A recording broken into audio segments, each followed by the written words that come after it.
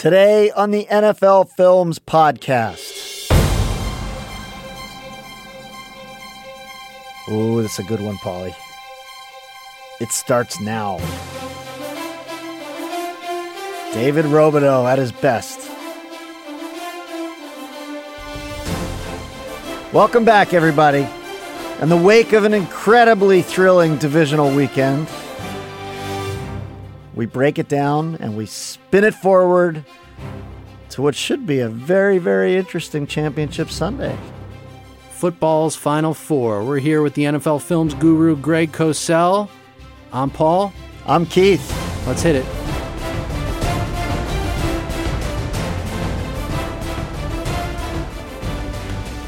Four games this weekend, Keith. Three of them were, I would say, very good to great. One of them, meh.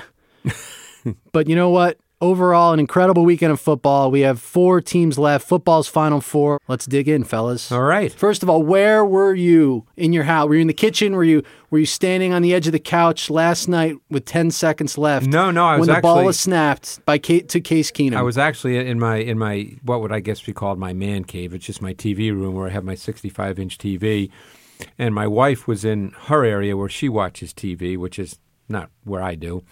And normally I'm a very quiet watcher because, you know, having been at NFL Films for 38 years, I've seen a little bit of football, and I tend not to be surprised by most of what I see. So all of a sudden when that happened, I screamed because it was just one of those moments. And my wife, who rarely ever hears me do that because that's not the way I watch sports, yells from the other room, "Are you okay? Are you okay?" Because she thought something was wrong. And I just said, no, this was one of the greatest moments I've seen. And I said to her, that's why you watch sports, just for that, because you never know when something like that is going to happen.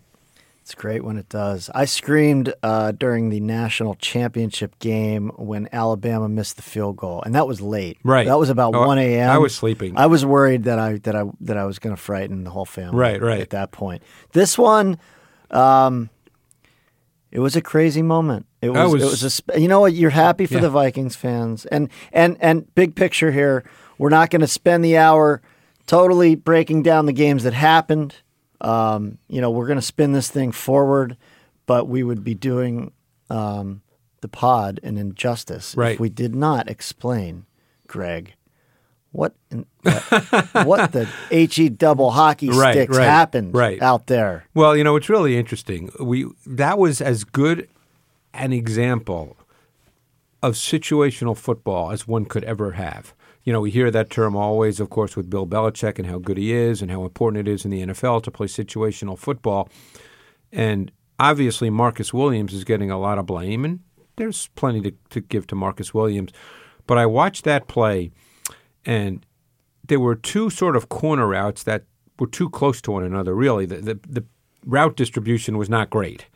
And it was meaning the receivers were too close together. Downfield. I thought anyway. You know, again, maybe I'm wrong, but I thought they were too close together. But anyway, it was Diggs who kind of ran the deeper one, and it was Thielen who he might have been 5-7 yards away from him, a little shorter. And where Thielen was, if he catches the ball, they're not even in field goal range. So Ken Crawley was the corner to that side of the field, and Crawley is sitting on Thielen's route. So even if Thielen catches the ball, like I said, he's not in field goal range. So what I was watching this and thinking to myself, why is Crawley not deeper playing Diggs? It's irrelevant if Thielen catches the ball. And so, of course, it's easy to rip Marcus Williams, and clearly that's not the way you want a safety to play that ball. But I just looked at Ken Crawley and thought to myself, what are you doing? You should be deep. You should be much deeper. Were you asking why Thielen? What are you doing? Why is no Crawley? I know, but why isn't Thielen running a deeper route at that point? Well, he's not going to run a deeper route because then he'd be running the same route as Diggs. It was just. I mean, it was unbelievable. You know, the thing is he went to take out Diggs' legs. That was his whole premise. Because if he takes out his legs and he falls inbounds, the game's over. So I'm sure that was his thought process. Take out his legs and the game's over, because then he couldn't get out of bounds. Right. The reality is, watch him catch the ball and bear hug him and bring him to the ground. Right. Don't just make sure he doesn't get past you and just grab on Right. him, hold him for dear life until the cavalry arrives. The clock will run out. When he caught the ball, I believe there were 4 seconds left. Yeah, I mean, you could almost theoretically let him catch it, if you really wanted to. I mean, not that that's the goal, but you theoretically could have. But no, he went to take out his legs. And you could tell, I mean, it was unbelievable balance by Diggs because, coming down, he was expecting when he caught that ball to get hit immediately. Well, and you talk about situational awareness. When the ball was thrown and caught, my immediate reaction was, I'm thinking they just need a field goal and they really only have time for one play. When he catches the ball so close to the boundary, I immediately started saying, they're going to get to kick the field goal. Right, that's what I thought. Next thing you know, he turns upfield. So it's amazing to think Diggs wasn't so pre-wired to just step out of bounds. That he almost did, I think. I mean, again, we don't know what was in his head, but for that second, it looked like he was, I'm going to get out of bounds, and then he realized there was no one in front of him. That moment when you realized that there was nobody left. Which happens, of course, in normal speed very fast, but when you're watching, there's that pause in your brain for a second, maybe even in his brain, who knows, where you think, wow, there's no one in front of him. Yeah. He's going to score a touchdown. He got to the end. You're right. He caught the ball with 4 seconds left. If you watch the clock tick down, I don't know what yard line he was at. It was probably around the 30. He got to the end zone almost with 1 second left. It was almost like he ran faster than he ever ran in his entire life. 2 years in a row now, the late Sunday divisional window has given us what was the game last year? Classic finish. Rodgers versus the Cowboys with sideline pass to Jared Cook. Scrambling to his left. So 2 years in a row, we capped divisional weekend with a signature game. Very different quarterbacks in those two equations, but that's a separate pod probably. Speaking of quarterbacks, the premise last week that we led with was we have 2 buckets. We have these superstar, future Hall of Fame quarterbacks, and then we have these other guys. Well, lo and behold, 3 out of the 4 other guys won. Well, it's funny you say that, Kaz, because on Twitter, I like to check Twitter while I'm watching the game sometimes. It's just fun. Second screen. Greg's so millennial. Yeah, I'm a trendy guy, Paul. Cave, the Cosell man cave is hopping. I'm hip now and today. I'm a trendy guy. So anyway, I like to check Twitter, and it's funny, the conversation on Twitter was now whether the whole quarterback thing is overrated. That you really don't need a star quarterback because now look who's all of a sudden. Yeah, I know. I'm just telling you what Twitter said. It's a fast-moving pendulum out there, kids. Don't get hit by it. After all these years. Yeah, I'm just telling you what Twitter said. All right. Well, maybe Rosen and Darnold should go back to college. I think it's we too don't late. Need them. I think because this was the week. Well, here's the thing we didn't lead with last week: defense. And what we're left with, in addition to 3 of these 4 other quarterbacks, are 3 of the top 4 defenses in the NFL. And I got to say... So defense wins championships? Are we back to that now, too? Did it ever leave, Greg? Did it ever leave? And the fourth one, as we pointed out last week, the fourth one is the bad defense, quote unquote, is Bill Belichick's. The one that, as we said, allows yards, stretches, but understands situational football. And does not allow points. But the Patriots have played at a very high level of defense much better over the last now. month or so, without question. They haven't given up points in 2 months. And all of a sudden, it seems like they have a pass rush. Yeah, where did that come from? That's a great question, but it seems like they have one. That guy they found on the street, number 92, James Harrison. Where'd he come from? I don't know. Let's talk about a guy, though, that we haven't. We talked about Aaron Donald. We even talked a bit about Calais Campbell. I want Greg to tell me all about Fletcher Cox, a guy we haven't talked about, but was a monster the other night. Really good. And if the Eagles are going to keep winning, of course, their defense is going to have to lead them, and that guy might have to lead that defense. Tell me about Fletcher Cox. If I don't know about him, what do I need to know? And tell me about what he did the other night. Well, there's not a lot to say about how good a player he is. You know that. The question becomes is how do offenses choose to handle him? Because the Eagles line up, when they go to their sub packages, meaning nickel or dime, what they normally do, one of their main fronts is they'll line up with what we call 2-3 techniques, okay? And what they do is they bring Brandon Graham inside to D-tackle, and he's a very good pass rusher as well. He's not quite Dwight Freeney, but he's built like him, and he's a very good pass rusher from the inside. So now you put a burden on the offensive line. how do they want to protect? Do they want to slide their center, because no one's covering the center?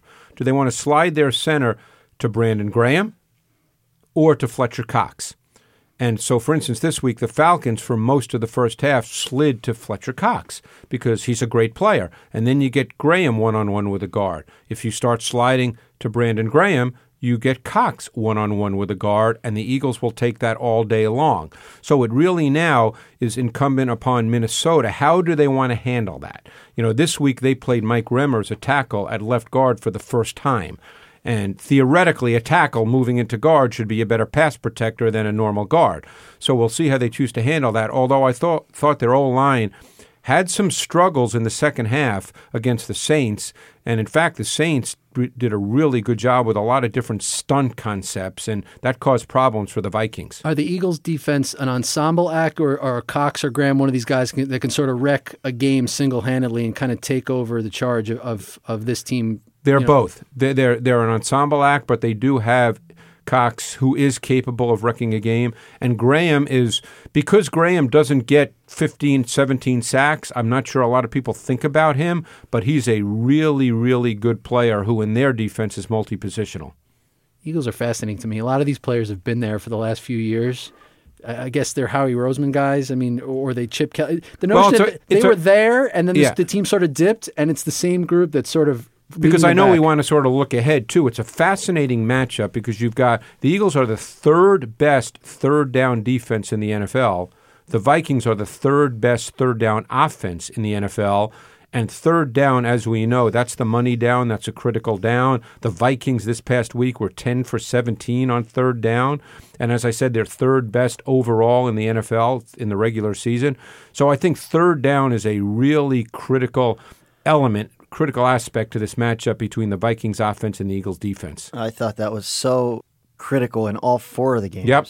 The third down. Like, do you Jacksonville was 8 for 14. They were awesome. They weren't random either. Bortles converted 3 huge third downs in the fourth quarter when the Steelers were just desperate to get off the field. And that's what we talked about. You have to be able to get 9 yards on third and 8. So these guys did it. Look back to look ahead because you make a really interesting point there. The Steelers played almost all zone coverage. And I was watching that tape and thinking to myself, wow, they really went man when they played New England and had success. And here they're playing zone. So you have a quarterback in Bortles who's not a precise ball placement thrower. And you have receivers who are younger receivers. So you're playing zone, which to me makes it easier. If you play man, you're forcing the receivers to have to win and separate, and you're forcing Bortles to have to make precision ball placement throws. But they played a ton of zone, and it just, to me, that it takes the burden off a little bit. And then, of course, the 40-yarder to Yeldon, I think Artie Burns blew that coverage, but hey, maybe I'm wrong, but he carried Westbrook inside when I don't believe he should have. Well, that's just great, Greg. Sorry, really, Kaz. We made it 12 minutes. Sorry, Kaz. We made it 12 minutes. Paul and I can chat. Paul, jump in anytime here. Whoa. Here we go? Is it the here we go section? Whoa. Different here we go, Kaz? You're telling me, what was the percentage here, zone versus man? What were the splits? I didn't chart it, but it seemed like it was far more zone to me on third down than man. Huh. And that just on third down or throughout third down. all the games? I would say throughout the game they played predominant. But that's hard to tell in some ways for this reason, is that the Jaguars lined up in some form of base personnel, meaning that they were not 3 wide receivers on the field, on a high percentage of snaps. Leonard Fournette had 25 rushes in the game. 24 of them came out of some version of base personnel, meaning a fullback, 2 tight ends, 3 tight ends. Only 1 run had 11 personnel, and that came in the fourth quarter. So get inside Keith Butler's head, the Steelers' defensive coordinator, and Tomlin. Well, what's the theory on why we're going to play zone against this offense? Is it to better be able to stack against Fournette in the running game? I think and play a little safer against the pass because Bortles isn't going to beat us. What is the thinking there? Well, first of all, as you know, Kaz, they're foundationally a zone coverage team.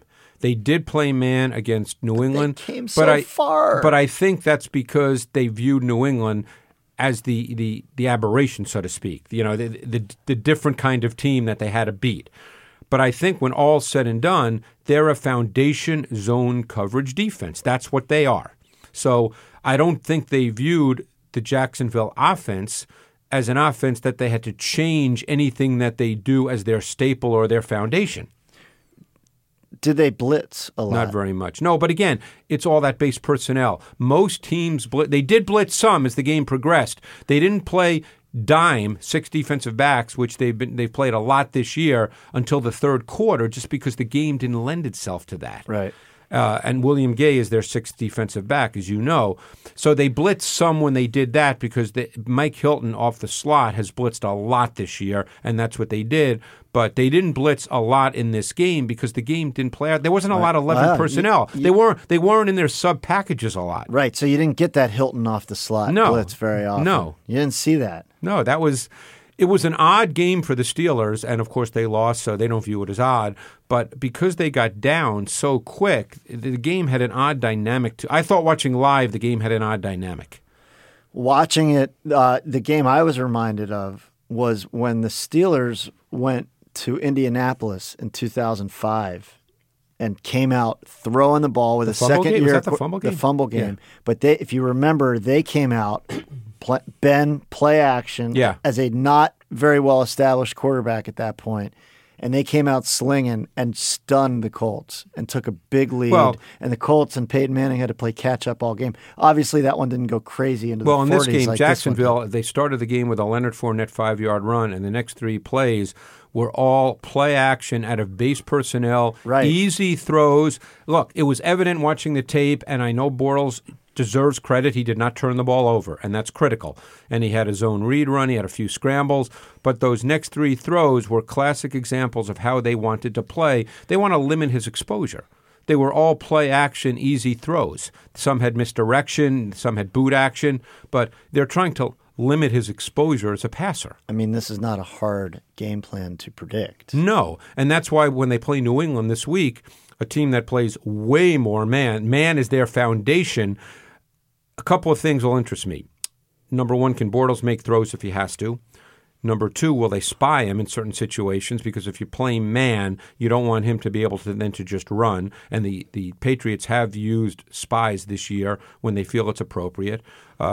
And the key thing, and Belichick will harp on this all week about playing with your eyes, because all the misdirection stuff that they try to do with play-action boot, to make sure you don't let your eyes get ahead of themselves. I mean, I see what you did there, spinning it forward to New England, and I know that's the premise of this hour.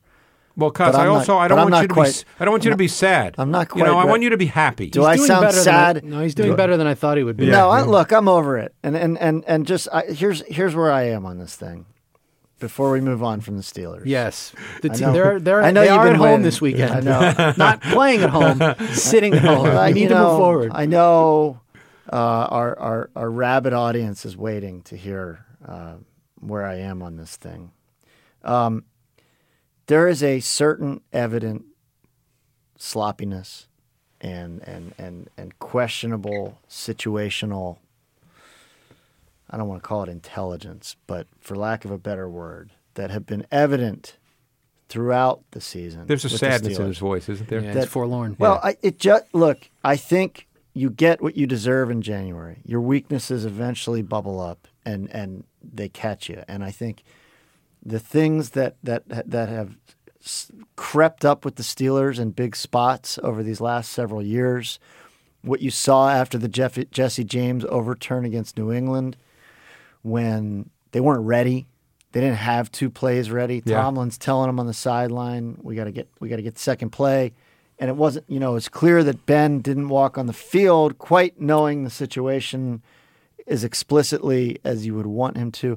That kind of thing I was reminded of when they score a touchdown to make it 42-35, and the shot on the sideline, the special teams coach Danny Smith is running around, and it just looked like it was chaos on the Steelers sideline. Like they just had a long drive to get down the field to score with 2:18 So your point left. being that there shouldn't be chaos, you should know exactly what you're going to do. By the time that ball crosses the goal line, when Le'Veon Bell scored on that little lateral, that was kind of a neat play, everyone should understand are we onside kicking or not? What's the onside kick? And it just looked like there was a moment of chaos. So and there can't be chaos No in that question. moment. You should know based on, hey, if we score at this time in the game, we're doing this. If we score at this time of the game, we're doing this. If we score at this time of the game, we're doing this.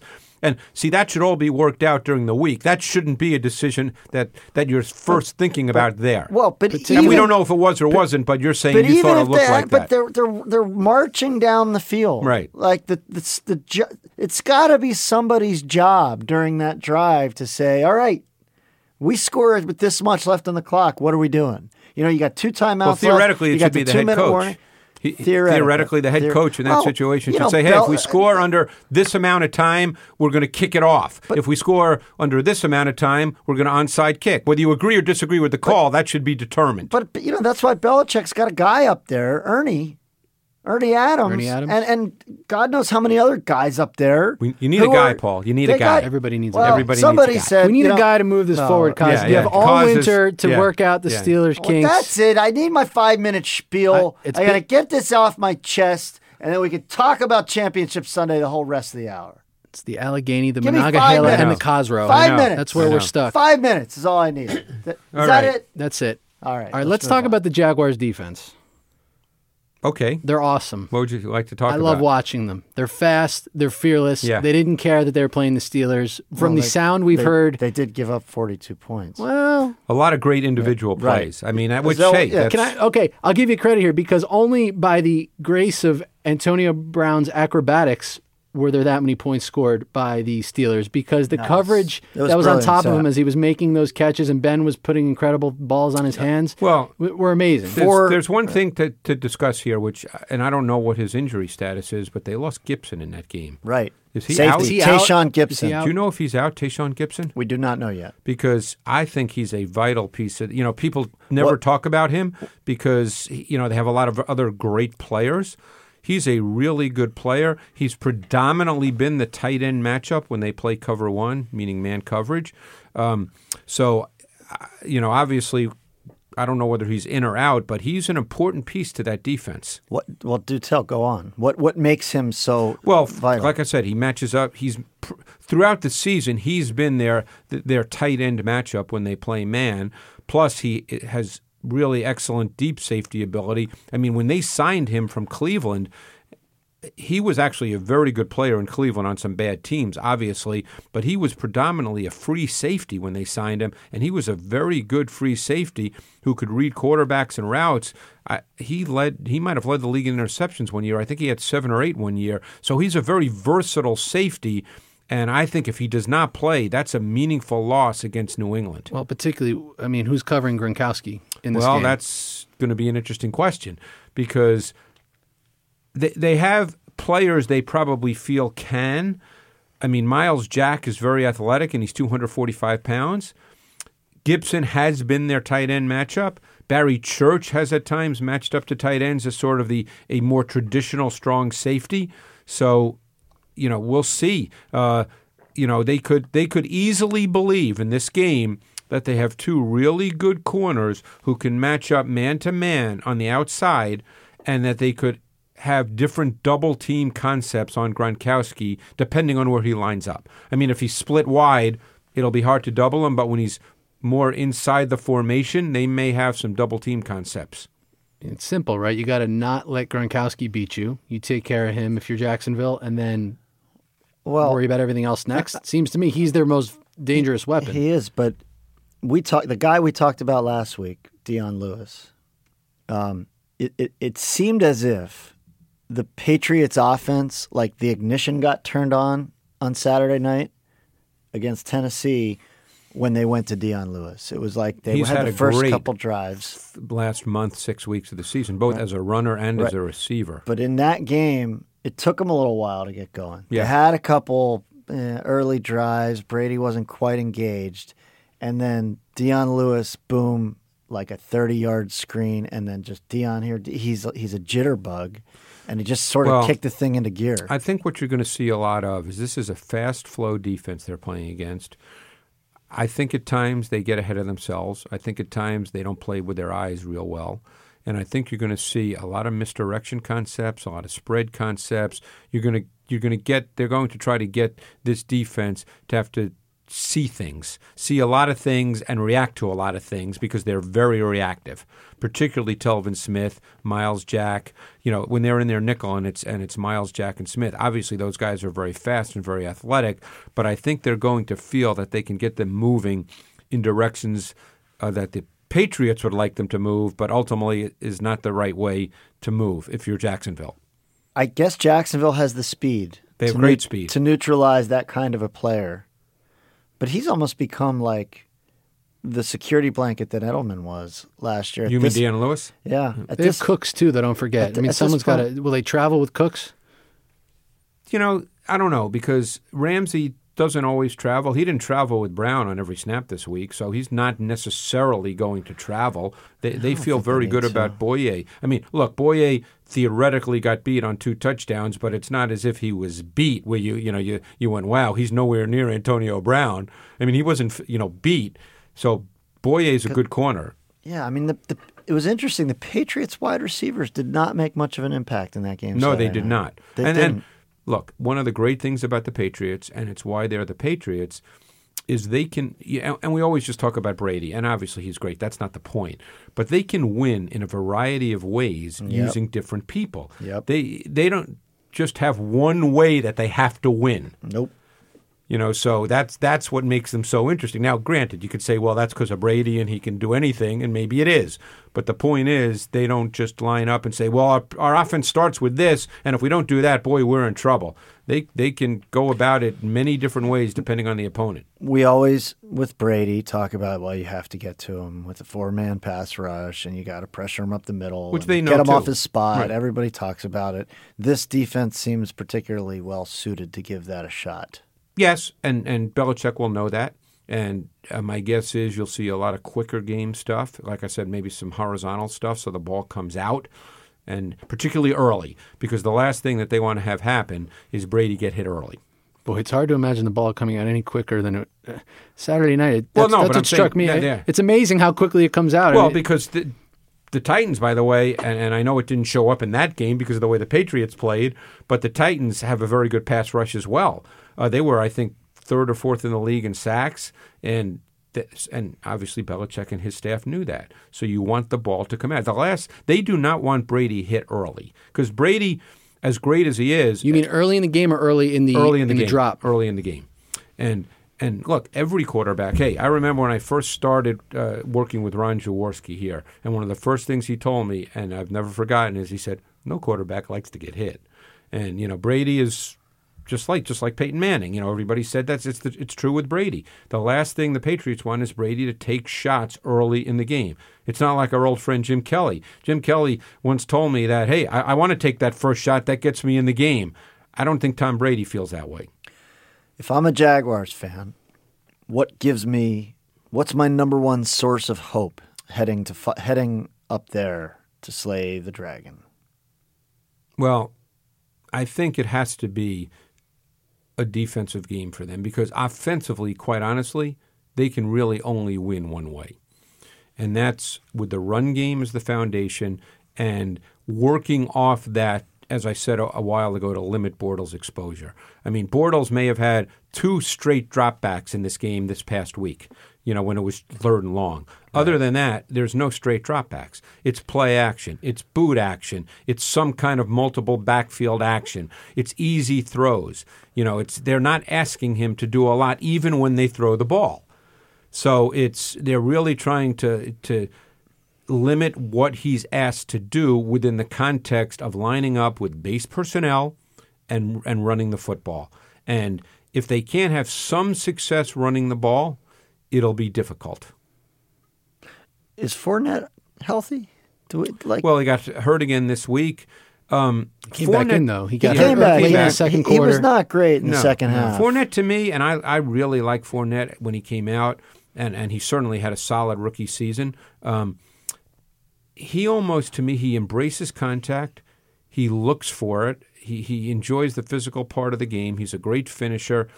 There are times when I watch him, though, where I think his vision needs to get a little better, where there's a place to cut into, and he doesn't do it because I think he really likes the physicality, and he likes to just drive into people, and maybe he'll learn that. But I thought he left some yards on the field this week. Well, I just thought he wasn't the same player after the injury. I thought he did not have that. I mean, when there's a true hole, I mean, that 18-yard touchdown. I mean, the burst and velocity he showed on that's special. And the leaping ability on the first touchdown. He looked like he took off from the 4-yard line.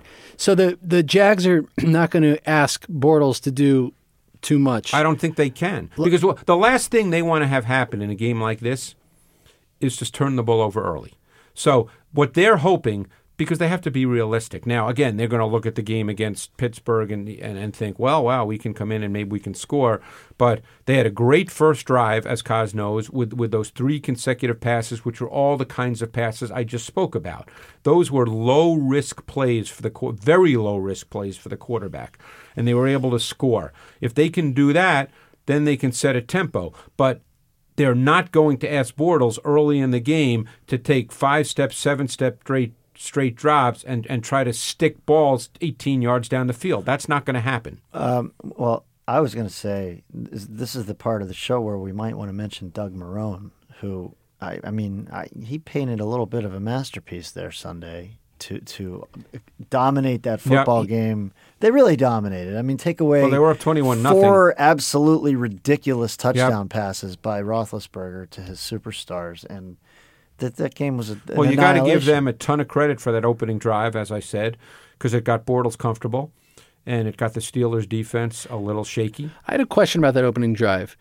They essentially passed their way down the field. They had 1st and goal from roughly the 7-yard line, and then they buckled down and ran it 4 times. It was as if they didn't want Bortles to give away. Well, they don't. At least 3. Well, that's quite a Jekyll and Hyde act, even on that first drive. No, even given the confidence of those first few plays. Because the throws, though, Paul, as I said, were low risk. It wasn't like they were putting the ball in Bortles' hands.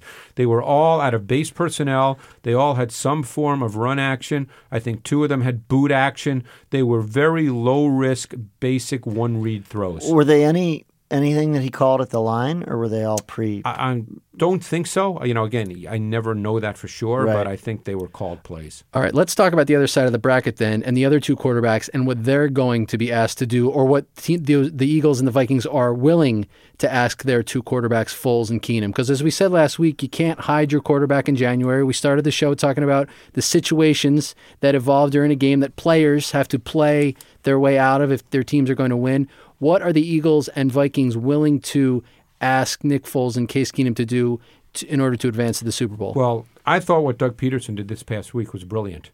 And people might not think so because they only scored 15 points. But I thought it was absolutely phenomenal because, again, his throws, too, were pretty, for the most part, with a few exceptions, and give Foles a ton of credit, were very basic throws. It was a lot of what they call RPOs, run-pass option, where he was reading a second-level linebacker based on his fake in the backfield, and if the linebacker moved a certain way, he knew he had the throw. But they were slant throws. These are not difficult. The throws themselves are not difficult. And they did a great job with that. They had that field goal drive in the third quarter where Foles, I think, was 5 for 7 for 70 yards. He did hit one big third down to Jeffrey where he climbed the pocket beautifully and made an excellent throw. And you need some of those. But for the most part, they played this game fairly close to the vest offensively.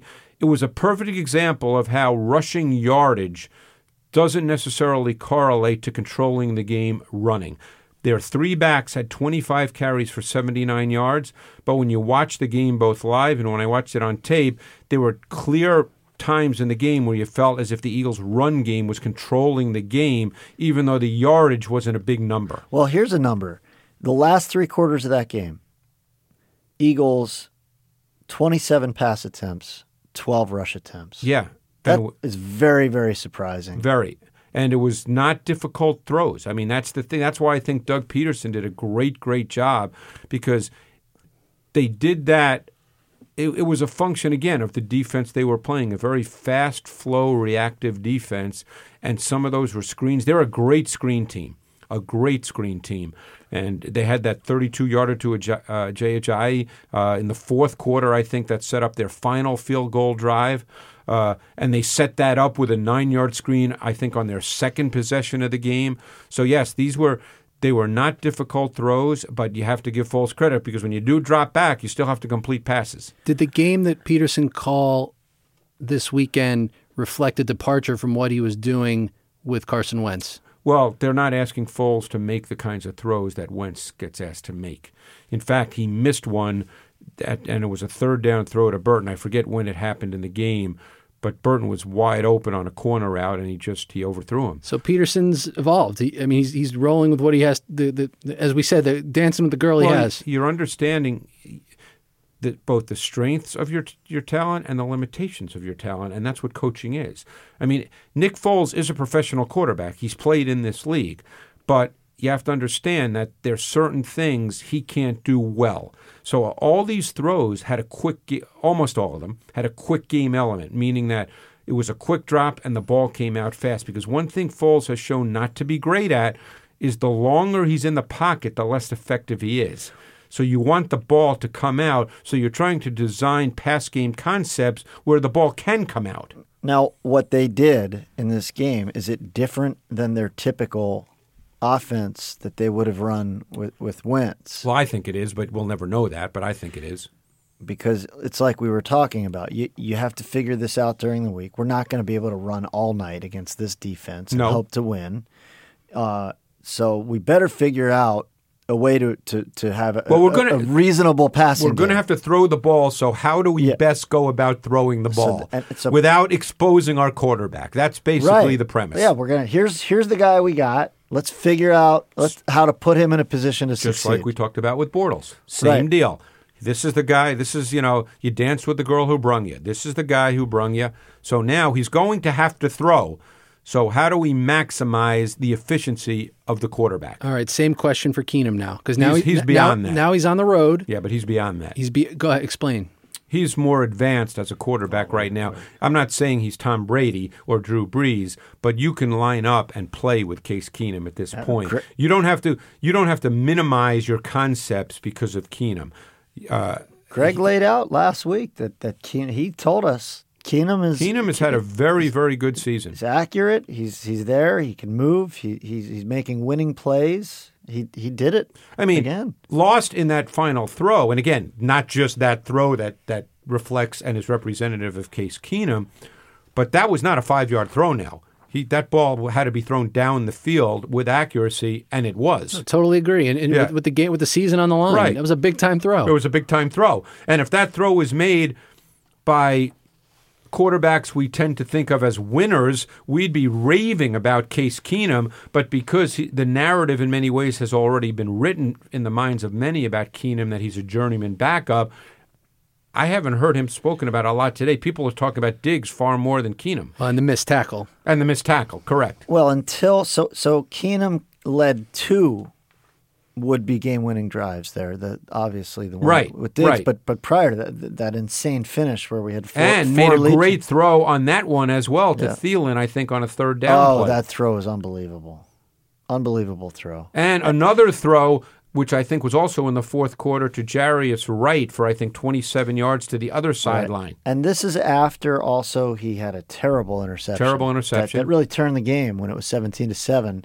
And again, a trait you're looking for is the short memory. Correct. In a spot like that, make the mistake, get back on the field, and don't compound it. I won't rehash Keenum's traits because we did that last week, but he's played far better than the perception of him. He's played really solid NFL quarterback, and he's not just a journeyman backup. I would urge everyone to go back to All or Nothing. I mentioned this last week, but Show 8, Season 2 of Amazon's All or Nothing, produced by our crew here at NFL Films, we went and shot an interview with Case Keenum and his wife in the suburbs of Minneapolis after he signed with the Vikings as a third-string quarterback.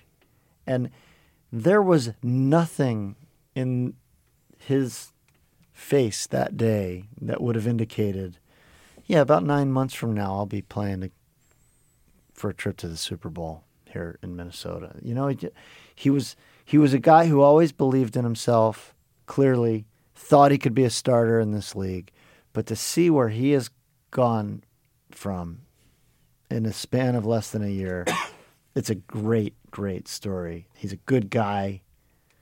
You know, he was great with us, but you know that's beside the point. But he's the kind of guy that's very, very easy to root for. We have a lot of that in this NFC Championship game. We really do, with Zimmer, with Peterson, with a lot of the Eagles players who have been terrific in the community, off the field. This NFC game is full of good stories, good people.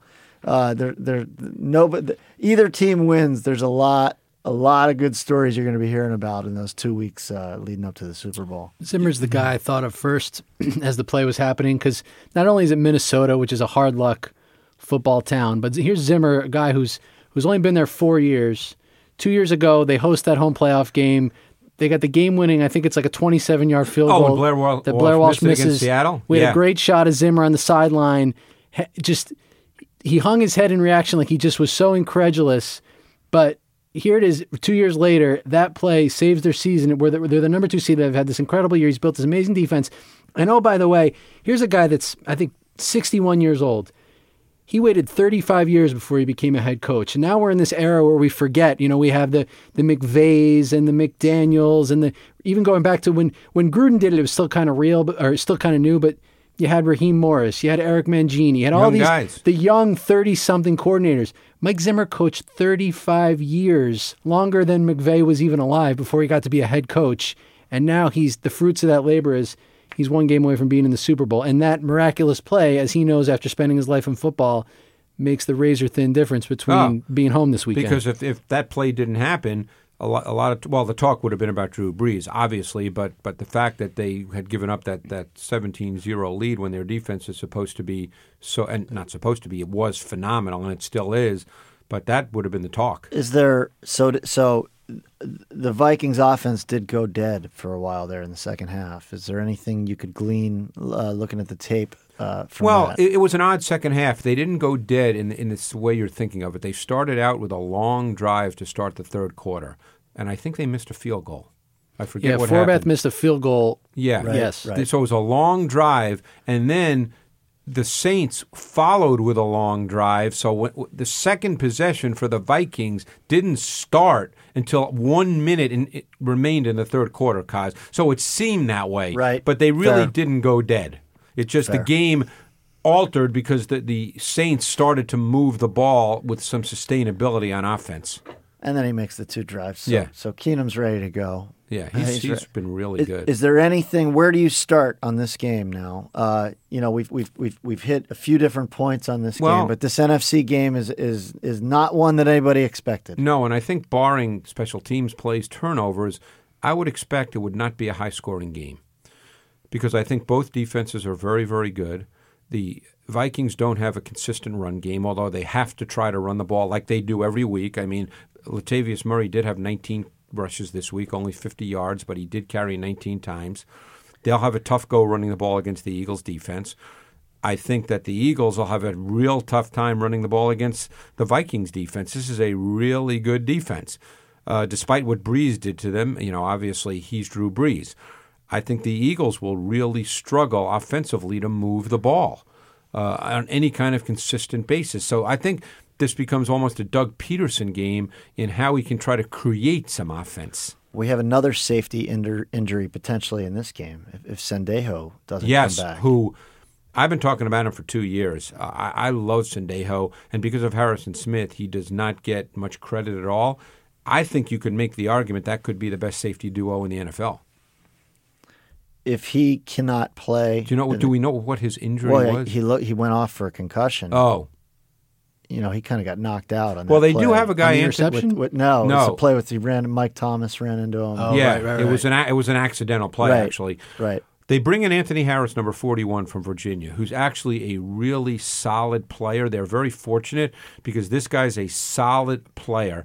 The issue he had coming out of Virginia is that he was kind of an in-between kind of player. He was only about 190, 195 pounds, and when you look at him, there's not a lot of size to him and girth, but he's actually a pretty good player. Now, maybe that limits some of the things they can do. I can't speak to that 100% because he hasn't quite played enough for me to know specifically how they use him, but they're not putting in a guy who can't play.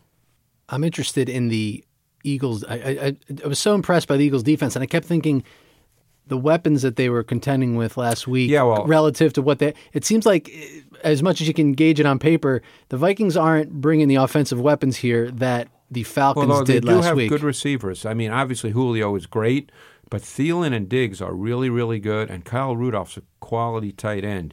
The Eagles are a single high safety defense. They play that a high percentage of the time, more zone than man. They don't match up, so Mills is the left corner, Darby is the right corner. When they do play man, it's normally Malcolm Jenkins on the tight end, so he'll be on Kyle Rudolph when they do play man-to-man coverage. I think a wild card in this game is McKinnon. I really like McKinnon in the pass game. And I think, again, it's not that he's going to catch 9 balls for 120 yards, but this is not going to be that kind of game anyway. So I think McKinnon could be an intriguing wild card in the pass game. This is going to be 17-13. I agree with you. It feels like. Yeah. It could be 10-6. Nip and tuck the whole way. Yeah. Tight defensive football. On the unlikely theme of the 2017 playoffs here in January. And one matchup that the Eagles are going to have to seriously consider how they want to handle is their left tackle Vaitai against Griffin. Right. Because, again, quick game stuff, you don't need to do anything because the ball would be out. But if it gets into a situation where they need deeper drops, second and long, third and long, whatever the situation demands, they're going to have to either chip or keep some bodies in, which, of course, then limits your pass game because the pass game's about numbers. You'd like to have 5 guys out, but if you can't do that, you can't do that because protection must come first. What did you see of Jay Ajayi this past weekend? He seemed to me to be less explosive and dynamic than I remember him in Miami. He's not explosive. He's relentless. He's physical. He's powerful. He's not explosive. And I'm really surprised because he was good at this at Boise State, but he doesn't catch the ball very well in the NFL, and he hasn't, but he was good at it in college. But he's a tough, physical inside runner. I actually thought and spoke about it, and I obviously was wrong. I thought it would have been a LeGarrette Blount game. They made Ajayi Blount. He was the feature back, pounding it up inside. The Eagles have a really multiple run game now. I charted, and I can't recite every single one because there are about 10 of them. There were about 10 different runs the Eagles ran in that game this week. They have a really multiple run game. You described Ajayi as powerful and big and strong. Relentless. What's the distinction then between him and Blount? Ajayi's got quicker feet. I mean, he's not explosive the way you think of explosive, but he's got quicker feet than Blount. But I thought this would be a Blount game because I thought they'd attack downhill, which they did, but they used Ajayi instead of Blount. Okay. Any final, last week, one thing we said to look for was the Falcons' red zone offense. We'd been talking about them for the entire post, and I think the first drive of the game, the last drive of the game, yep. And those two trips to the red zone did them in the end. They'd struggled with it all season. To go back to where we started here, your weaknesses are eventually going to crop up and bite you somewhere along the way here in January. What is going to crop up and bite one of these teams? What can we look for that this team or that team's got to overcome on Sunday to get to Minneapolis? Well, you talked about the red zone. In this last game against Pittsburgh, they got to the red zone 5 times. They scored 5 touchdowns. Now, we all know, and this is not profound, but it relates to the game. You can't beat New England by kicking field goals. Nope. So then you get into play calling, and there's a number of things that happen in the red zone, depending on whether you're in the far red zone, the high red zone, meaning between the 10 and the 20, or the tight red zone, meaning the 10 to the goal line. We saw that Tommy Bohannon touchdown, which... That was an awesome play. An awesome play call, given the way they played the entire game. See, that was a great play call. So let's do this. This was the touchdown, a fourth quarter touchdown. Are they in the high red zone? Yes, here? it was 14-yard touchdown. That was their last touchdown. It was their right? last touchdown. Oh, and it was they lined up in the play. straight I, 22 personnel, meaning 2 backs, 2 tight ends. They'd been lining up in that all game. It was a second down play, not a third down play. They showed straight ISO run action, which they'd done probably 10, 12 times in the game. And Williams and Golden hit that so hard because everything about the play looked like run, and they just snuck behind and through on the short seam. That's an old West Coast play. Williams ended up on his face. I think Golden did about 3 pirouettes, and Bohannon was just running I think it was free Williams, into the end zone. It might have been Williams who went and literally tried to tackle Yes, Fournette. Yeah, and just ended up in the backfield on his face. I mean, they so got that defense on that That was a play. great play. So in the red zone, you're dealing with a number of issues. You're dealing with, can you line up and run the ball with physicality? Then you talk about plays that have a deception, misdirection element to them. Like the week before when Atlanta scored in the red zone to beat the Rams with the Julio Jones play. That was a misdirection deception play. This week when they didn't score, they pretty much said, we have Julio Jones. He's better than anyone who can cover him, so we're going to basically call a one-receiver route, and our guy's better than your guy. And it didn't work out. That's what they essentially called on fourth down. There was no, with the Eagles, everybody made a big deal about, the Eagles knew the play. The Falcons didn't care that they knew the play. They had Julio Jones. They thought he's better than Jalen Mills. We're just going to throw it We're just going to throw it to Julio Jones.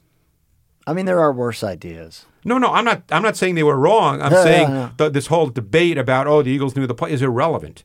The Falcons didn't care whether the Eagles knew the play. Yeah. That was the matchup. Stop it. Right. I'm just glad that we added to our vocabulary again. Last week we had second reaction. This week now we have the high red zone and the tight red zone. I didn't know that we had now 2 zones within the red zone. 2 sectors. Did you know RPO? That was a new one for me. Run pass option. I didn't. Paulie, everybody knows RPO. I'm just trying to keep up here, Cos. But yeah, so I mean, red zone always becomes critical. Look, all you have to do is look at the Steelers-Jags game to talk about red zone and third down, because I would bet all of us, I know I did not think that if Jacksonville were to win that game, I thought it would be a 2017 game. No one would saw Jacksonville winning that game 45-42. Well, so you get to third down. They were 8 for 14 on third down. You go to the red zone, 5 trips, 5 touchdowns. Tomlin's now got playoff defeats to Tim Tebow and Bortles on his ledger. That's a tough. That's a tough go. That's a tough. I'll let you handle that, Cos. That's tough. He's got a lot of work to do. Is there anything else? AFC or NFC? I think we're ready.